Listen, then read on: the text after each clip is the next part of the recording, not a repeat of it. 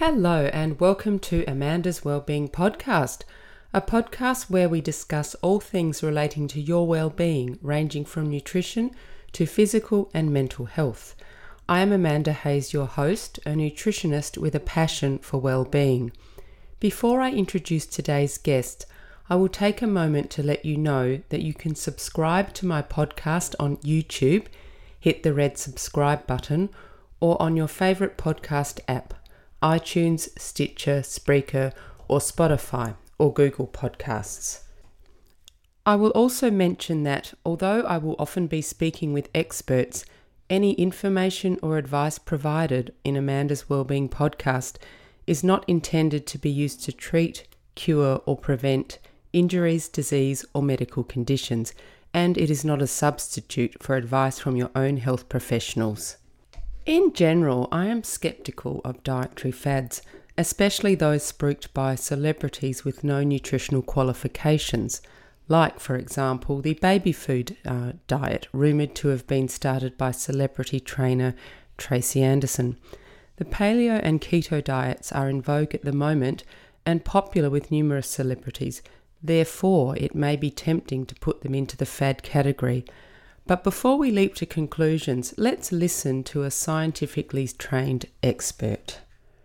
I'm honoured to have Rochelle Martin as today's guest on Amanda's Wellbeing Podcast. Rochelle has achieved much in her life, but notably for today's discussion, she's qualified as a nurse, holds a master's degree in human nutrition, and has a nutrition practice within a gastroenterologist's rooms. Put simply, a gastroenterologist deals with the digestive system and its disorders. Given that my own diet is primarily plant-based, I admit to not knowing much about the ins and outs of the paleo or the keto diets, so I'm very interested to put aside how they are sometimes portrayed in the popular media as a license to gorge on bacon and butter and learn from an expert.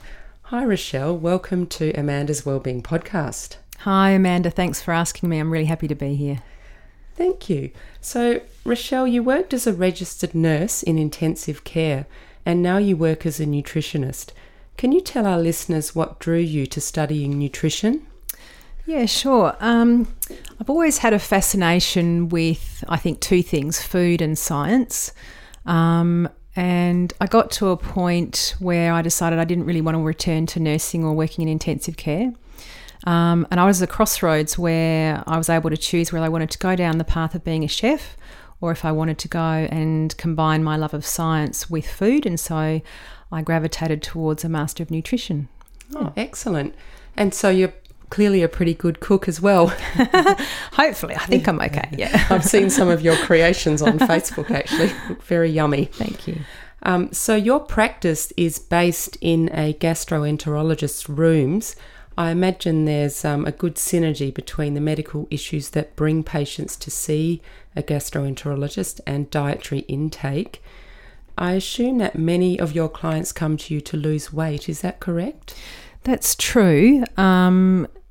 I would say that, there's now a huge number of disorders that I see with regards to what I do with ketogenic diets. Mm-hmm. Where in the past, before I started doing this, it was mainly limited to people with irritable bowel syndrome, right, celiac disease, and people who wanted to lose weight. Mm-hmm. But what was interesting about that was about maybe 2.5 years ago, I actually almost wound up my nutrition practice. And this is interesting because a lot of people who have IBS or irritable bowel syndrome had already learnt about the FODMAP diet or having low FODMAP, and everybody knows that there's now an app that's being produced. And by and large, what I was finding was that my client base was dwindling away and there wasn't much more for me to do if I had kept it in that realm. However, my main focus, and I guess my love and passion, has always been to help people with weight loss. Mm-hmm.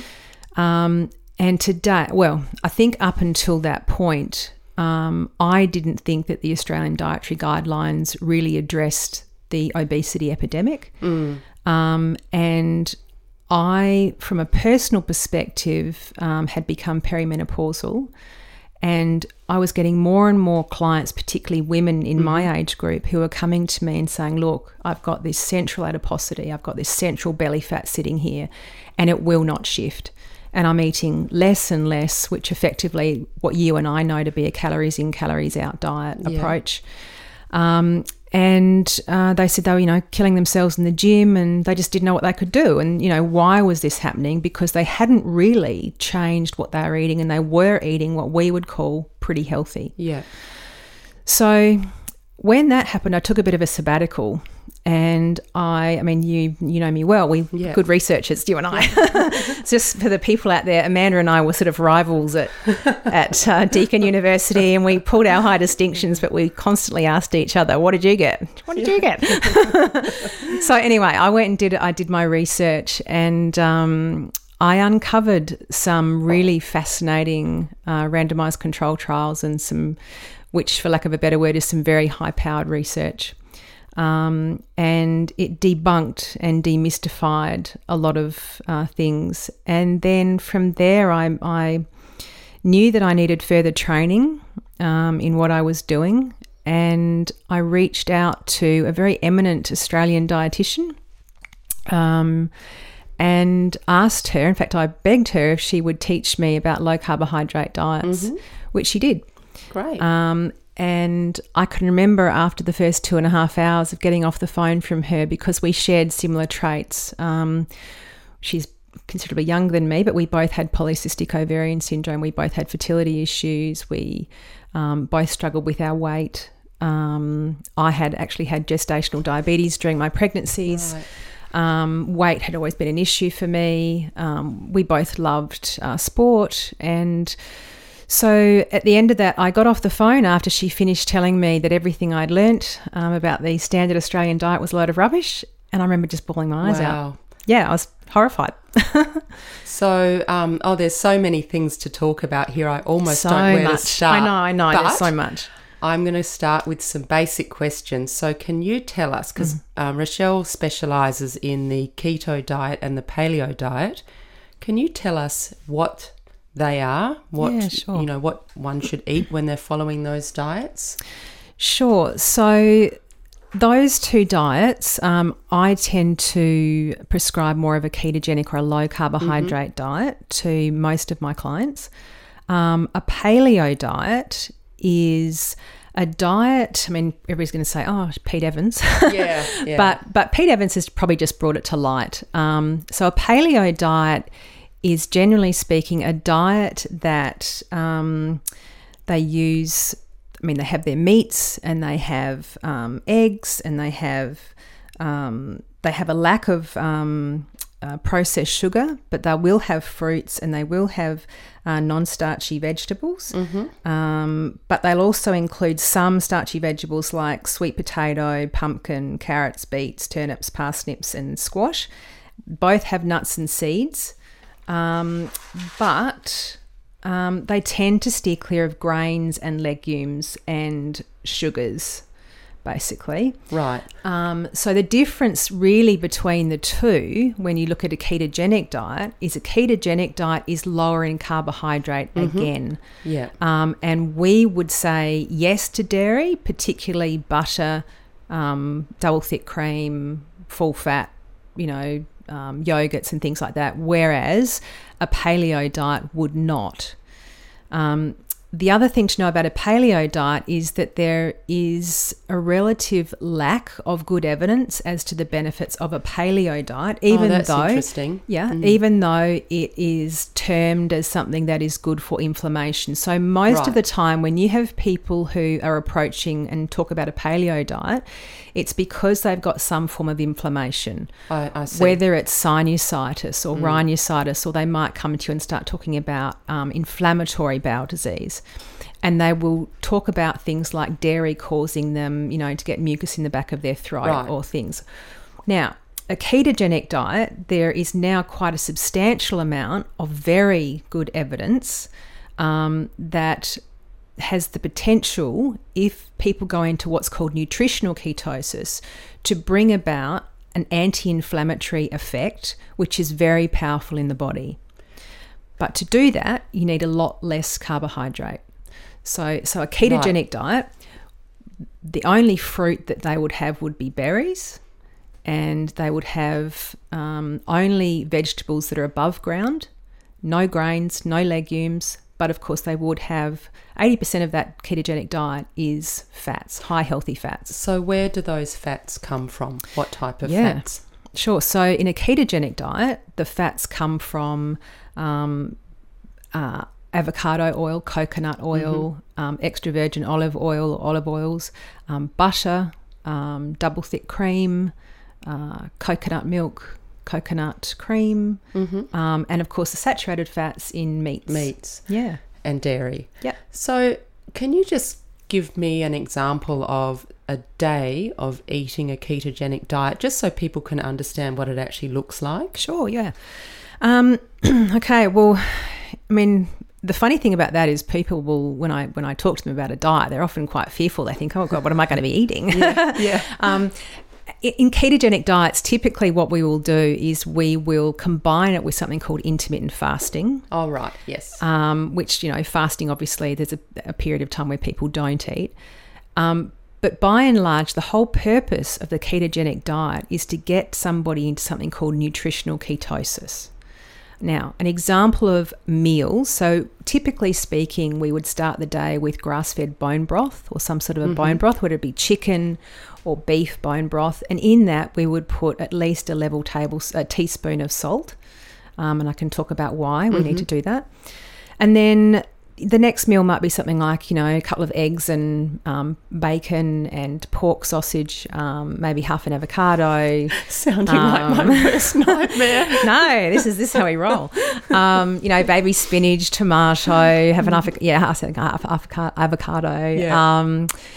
Yeah. Whereas a paleo would be something similar to that, but they would not have, they might not have the cream in their omelette or something like that.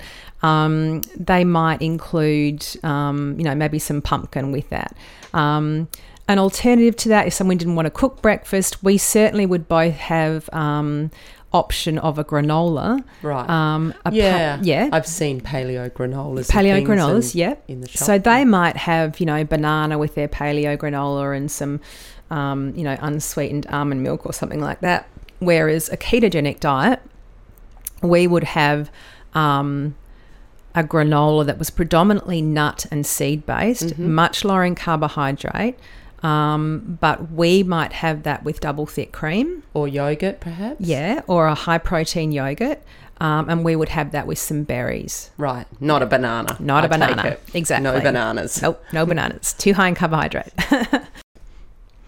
Yes, so now the reason why we would be a lot more careful with the fruit is because we don't want to take ourselves out of this state of nutritional ketosis. Right. So if you eat something that doesn't conform, I guess, for want of a better word, with the diet, does that impacts it? Does it? Yeah, absolutely. Yeah. So I'll explain nutritional ketosis. So because predominantly that's why people are coming to this diet. So if we think of a ketone as being a byproduct of how we break down our fat, okay, and that ketone, which becomes something called beta hydroxybutyrate, it's a short chain fatty acid. Yeah. BHB, should we just call it that? Yeah, BHB. Is a very, very powerful anti-inflammatory. Now, if we eat high carbohydrate foods, then that knocks us out of that nutritional ketosis. Right. Okay, and that's what we're trying to avoid. And there is a certain level that we aim to achieve. So it's very strict. It sounds very strict, does it? I think early days, trying to get somebody's head around it, because it is so vastly different from how they have eaten in the last 50 years. But once you're in it, it's actually pretty simple. And I think it's pretty liberating. I mean, not being able to have, saturated fats and not being able to have this, not being able to have that. For anything that people would have in their normal diet, we have got a keto version of it. Right. So we certainly eat cakes and we have breads and we bread? have, bread. we do, but we just have a ketogenic version of it that's been made with almond meal. Right. So all the things that everybody else would have, we have that too. Okay. It's just that we would have lashings of butter on our bread. So, well, that was one of my questions because Rochelle has been following a keto diet for 2 years now, and she says she feels great. Yeah. But I was going to ask you, are there any foods that you miss or not really anymore? Or Look, I think initially when I first began it, one of the things that I missed, probably the most common answer that people will give is bread. Yeah. But then I asked myself, well, was it the bread that I missed, or was it butter? I mean, unfortunately, I was one of those people that actually used to have margarine until I realised how shocking that is for you. But in saying that, no. I mean, I'm so satisfied with the level of saturated fat in my diet. And I have chocolate like everybody else. I just have 90% dark chocolate. So not really. Right. There's not really anything that I miss. No. Because I think for me that would be probably the one thing. Bread. Nice, fresh, crusty sourdough bread. Yeah. Just love it. And I love the smell of it too. Yeah. But anyway, I guess if you're used to it now and you're feeling really great. Yeah, no, I get it. I mean, I think, and that's funny because about 3 years ago, I actually went away to Victoria and I actually learnt how to make sourdough bread properly from a very historic bakery. And I laugh now because that's just not a part of my diet. So, yeah. But you've got all those skills. Yeah. I wonder if you can make a paleo version of sourdough. I don't know. Yeah, you absolutely can. You absolutely can. And there's definitely people out there who do ketogenic breads, and that's a whole thing. That's a whole nother chat. Okay, so back to your clinical practice. So what are some of the benefits you've seen or witnessed with your clients who have come to you and followed the diet? What's happened? Okay, so first and foremost would be weight loss. Right. And it's not if they lose weight, it's they 100% lose weight, definitely. That's been quite amazing. And I think the amount of weight loss, like it's pretty easy for them to lose 1 kilo a week. Yeah. In saying that, the difference between when I do it on a ketogenic diet as opposed to a calories in, calories out approach where people basically starve themselves is those people are dropping their basal metabolic rate, and often they suffer with feeling cold and hungry and all the rest of it, whereas my patients wouldn't. And also when you're in nutritional ketosis, you maintain lean muscle mass. So you don't lose it, which is also really, really important. So weight loss is one. Another one would be the inflammatory conditions that I see. So type 2 diabetes, we are reversing type 2 diabetes, which is fantastic. So recently we've taken a patient who was on 220 units of insulin and weighed 145 kilos. Oh, wow. Yeah. She's now off all that insulin and she's just come under 100 kilos, and that's happened in about the last 4 months. Oh, that's pretty quick. Pretty quick, yep. And at that point, we're also getting medication reviews because their blood pressure is dropping. They don't need their high cholesterol medication anymore, and that sort of stuff. I also work with women who are trying to get pregnant. So they might have polycystic ovaries or endometriosis, and I'm very proud to say that 2 out of my 3 patients are now pregnant. Oh, congratulations. And that's to them great. As well. So and also Alzheimer's disease. So I have got a couple of clients that I'm working with who've got Alzheimer's disease, and that has been truly remarkable. So what kind of things have happened? Because I don't believe you can actually reverse it, can you? Can you slow it? I think you can slow it down. I think that space it requires a lot more research. Also inflammatory bowel disease is another one as well.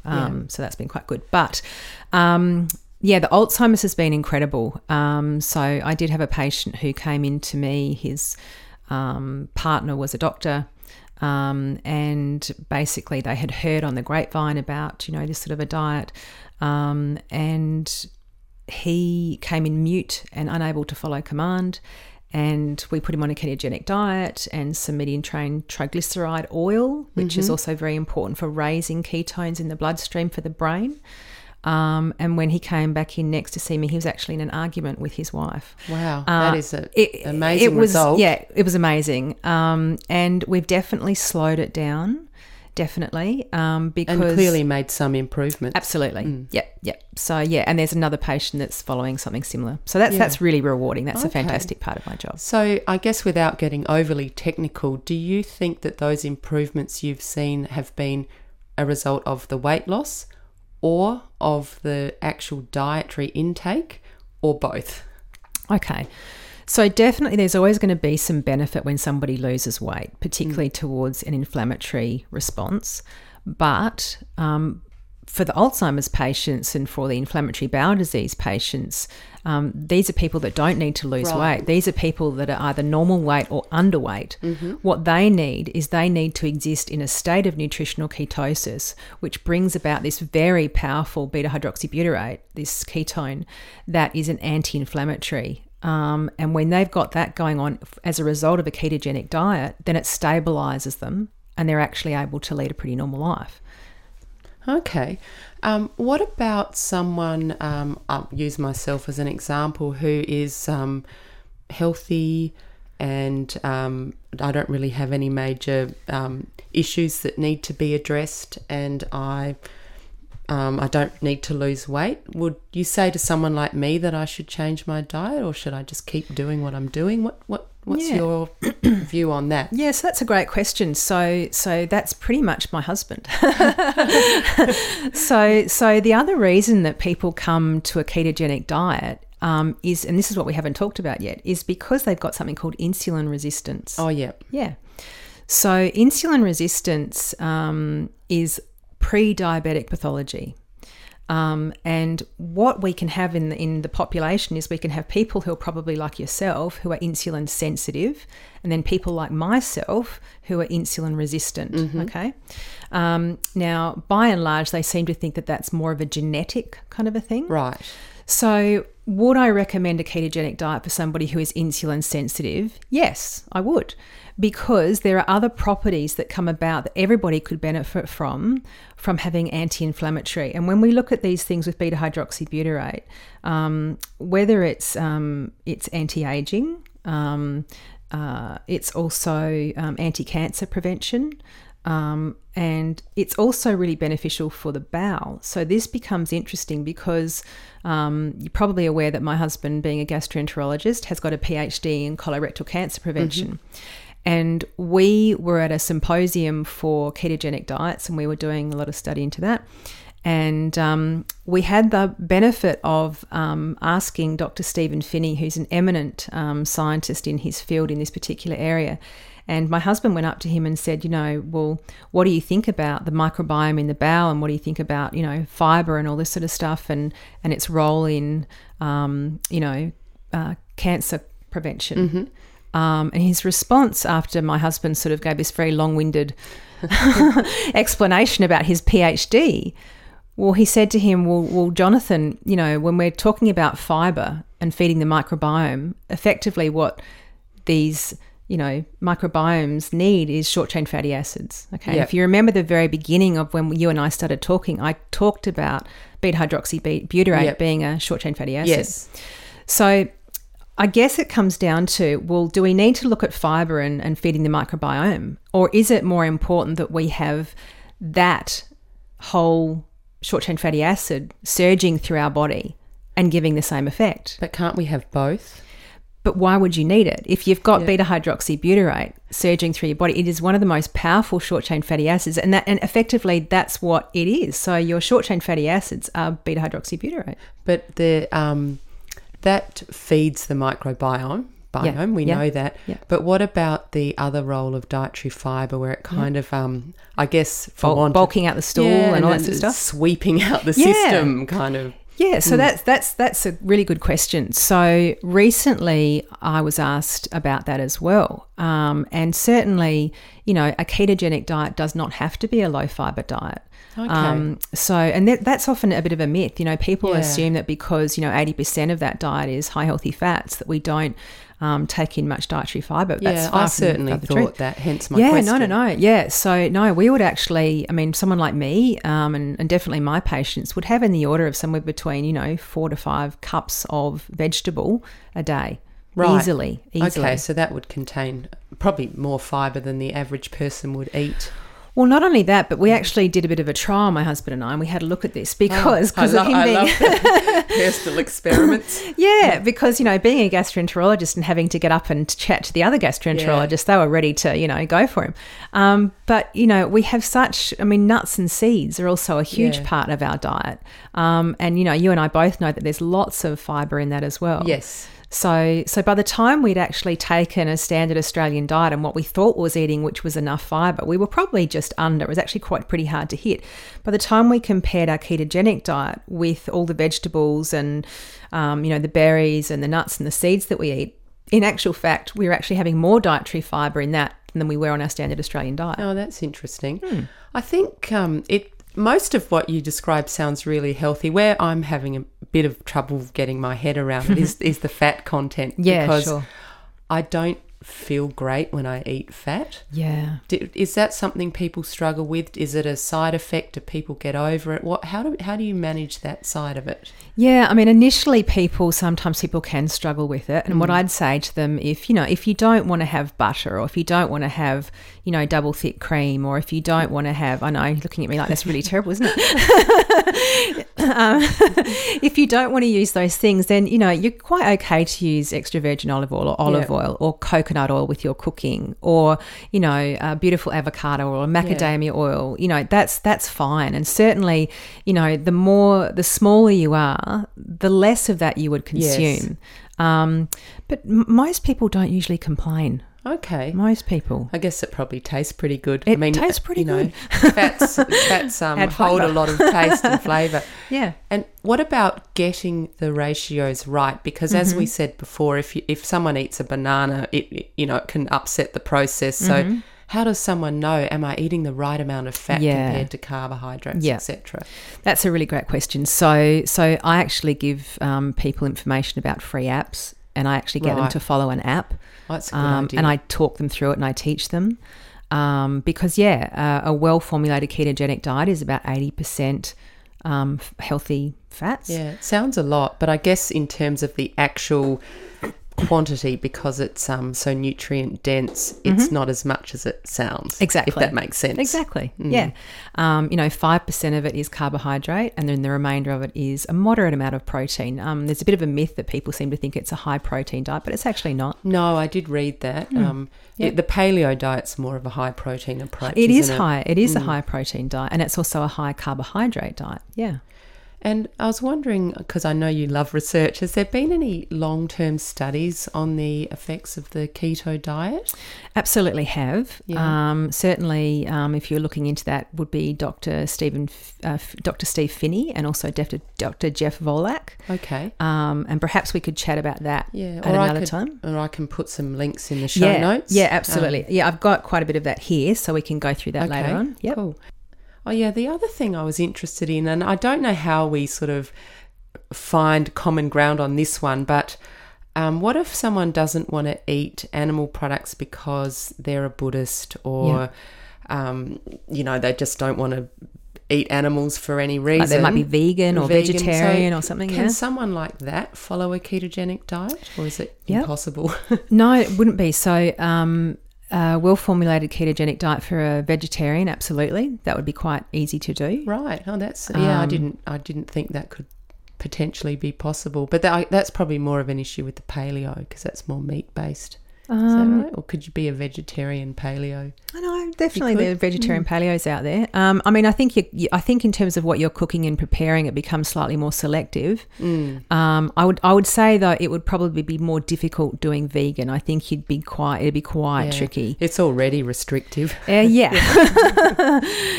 I won't get into that topic, but another time we will talk about what I think about that. Stay tuned. Yeah. One of the things that does come up a little bit is, with all this eating of meat, and I have no doubt you're going to ask me a question about meat in a minute, the effects on the environment. Yeah, I mean, that's one of the reasons that I personally don't eat a lot of meat. Yeah. Because I think that's my little contribution to the world, small as it might be. Yeah. What do you say about that? Yeah, well, that's been quite fascinating, because I've shared similar thoughts on that in the past myself.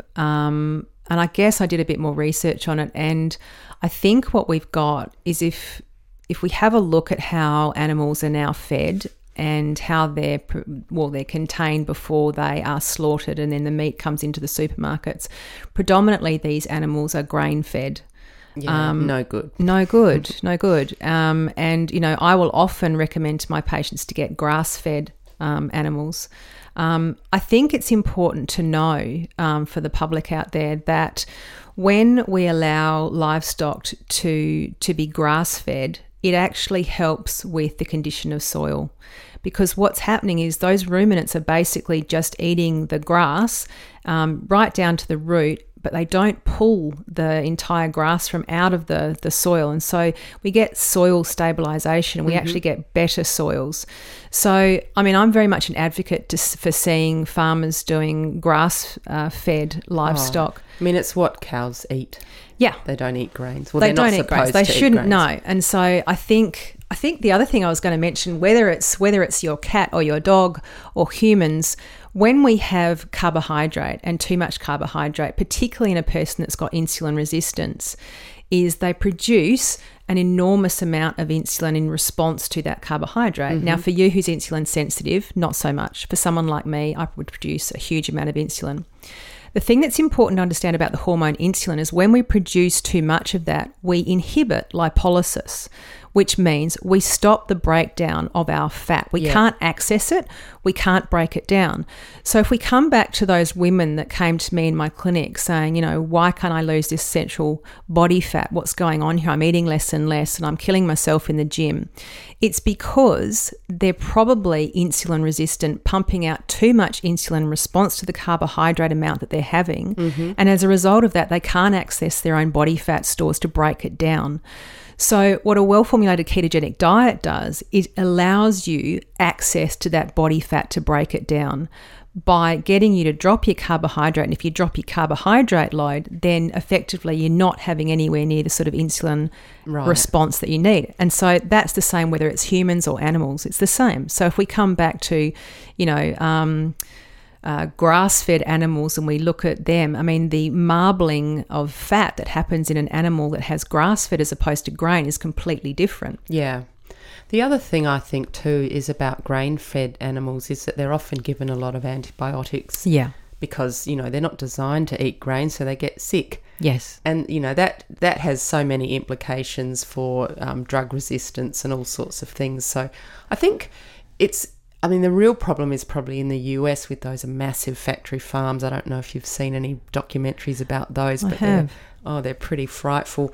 There's some pretty cool documentaries out there at the moment. One that I would encourage people to go and have a look at, just if you're trying to get your head around this and you know, where's this going, is if there's a documentary called The Magic Pill. Yes, I know it's been put out by Pete Evans, but I mean, you know, Pete Evans, you know, he's a interesting character. But there's something about Pete Evans which makes him a disruptor. There's a reason why he keeps coming back time and time and again. If you put aside it being Pete Evans and actually have a look at the documentary, and particularly in Australia, I want people to focus on what's happened to the Aborigines. Have a look at that, and it's a bit of a game changer. And also listen to what Professor Tim Noakes has to say. And I think once people have a look at that, that's a bit of a game changer. They start to question, well, hang on a minute, what's actually happened here? Okay, I haven't seen what's it called? The Magic Pill. The Magic Pill. The only time I've seen Pete Evans is when he's been scoffing things down on My Kitchen Rules. Well, I do laugh at that because I know he's paleo, so I think, oh, okay. It's a very paleo dinner. Hope there weren't any legumes in that. Yeah. There's so many things. I think we have to have another session because I'd like to talk about athletes. Yeah, I'd love to talk about athletes. But I think that sort of merits its own session, if that's okay with you. It does. I mean, look, I would love to talk about that because I have a son who is in the first eight at school, and he's a rower, and he is the only low carb athlete in that boat. Oh, that's interesting. Yeah, it is interesting, and he's doing very well. So I would love to talk about that. Yeah, and I do quite a lot of training myself, so I tend to go down the whole carb route. So I think we could have a pretty fascinating discussion because there is a lot of research into this area at the moment, and there are athletes who follow a keto diet but conversely, there are athletes who follow a vegan diet. So there's a huge range. So it's pretty interesting. So do you remember the person who basically was the father of carb loading? Do you know who that was? No. That was Professor Tim Noakes. Oh, really? Yeah. He wrote The Law of Running. Oh, right. Yeah. Which for anybody who's a runner or a marathon athlete, they will know, that. So he's completely done a complete 180. Oh, that's interesting. Yeah. I must say I tried carb loading once and I felt so bloated and miserable that it was a failure. Yeah. Interesting. Yeah, it was becoming a bit old-fashioned these days to do Tim that. Crow said the same thing because I asked him about Tim it. Crow, that yeah. He said, look, he just eats his normal diet before a race, and he's a pretty handy marathon runner. Yeah. Yeah, he's probably insulin sensitive and in nutritional ketosis, I'd say. Yeah, anyway, I think what we might do is wrap it up for today. But I think we're going to have to come back, Rochelle. There's too many questions still floating around. Yeah, there's a lot. And I'd love to. There's so much I'm happy to share and Great. to chat to, your listeners about and, side effects of keto diets and all that sort of stuff. We can get back into that. So, yeah. So if someone wants to connect with you, what's the best way to do that? So probably the best way there's a couple of ways. So if you wanted to chat with me about your own personal experience, you can give my rooms a call. Mm-hmm. So that's Unley Park Specialist Centre, which is 386 Unley Road, I'll Unley put Park. that in the show notes. Yep. And the phone number is 8373 4944. Or you can also get some really good information from me from my Instagram account. So that's Rochelle Martin 69. And you can see stuff there. But that's probably the two ways that you can get a hold of me. Yeah. Brilliant. Okay. Thanks so much for coming on the show. Pleasure. Thank you for having me. That was Rochelle Martin, nutritionist who specialises in low-carb and keto diets. My mind is abuzz. I have so many more questions to ask. There will definitely be another episode with Rochelle where we dive more deeply into some of the issues we only touched on today. Nutrition is a relatively new science, and therefore I think it's important to keep an open mind and be alert to new scientific evidence. A constant refrain of mine is that there is no one right diet for everyone. Humans could not have thrived in so many diverse and sometimes extreme environments if that were the case. However, it does seem that there are certain diets that are more favourable in given conditions. For example, the complete exclusion of gluten in the case of celiac disease. Another example is the use of ketogenic diets to help control seizures in some people with epilepsy, specifically children with seizures that do not respond to medication. Scientists are not 100% sure of the mechanism responsible for that, but it is a really interesting area of ongoing research. Anyway, I'll keep reading and researching in order to provide current and credible evidence to you. Thank you for listening today. You can subscribe to Amanda's Wellbeing Podcast on YouTube. Hit the subscribe button, and while you're there, click on the bell to be alerted when new episodes are available. You can also subscribe on your favourite podcast app, iTunes, Stitcher, Spreaker, Spotify, or Google Podcasts. And you can follow the podcast on Twitter, Instagram, and Facebook. Direct links to all social media can be found on the subscribe page of my website at www.amandaswellbeingpodcast.com. If you would like to contact me, you can send me a message via the contacts page on my website. Please feel free to suggest topics you'd like to learn more about and people you'd like to hear interviewed, and I will do my best to deliver that to you. Producing the podcast is a labour of love. We put in a lot of time, money and effort behind the scenes. So if you enjoy Amanda's Wellbeing Podcast and would like to make a contribution via Patreon, PayPal or by Amazon to help ensure that we continue to provide you with excellent guests, please visit the contribute page on my website. Also and finally, please take a minute to leave a rating on iTunes. It improves visibility of the podcast and will help me source some excellent guests. Thank you for tuning in. Eat well, move well, think well.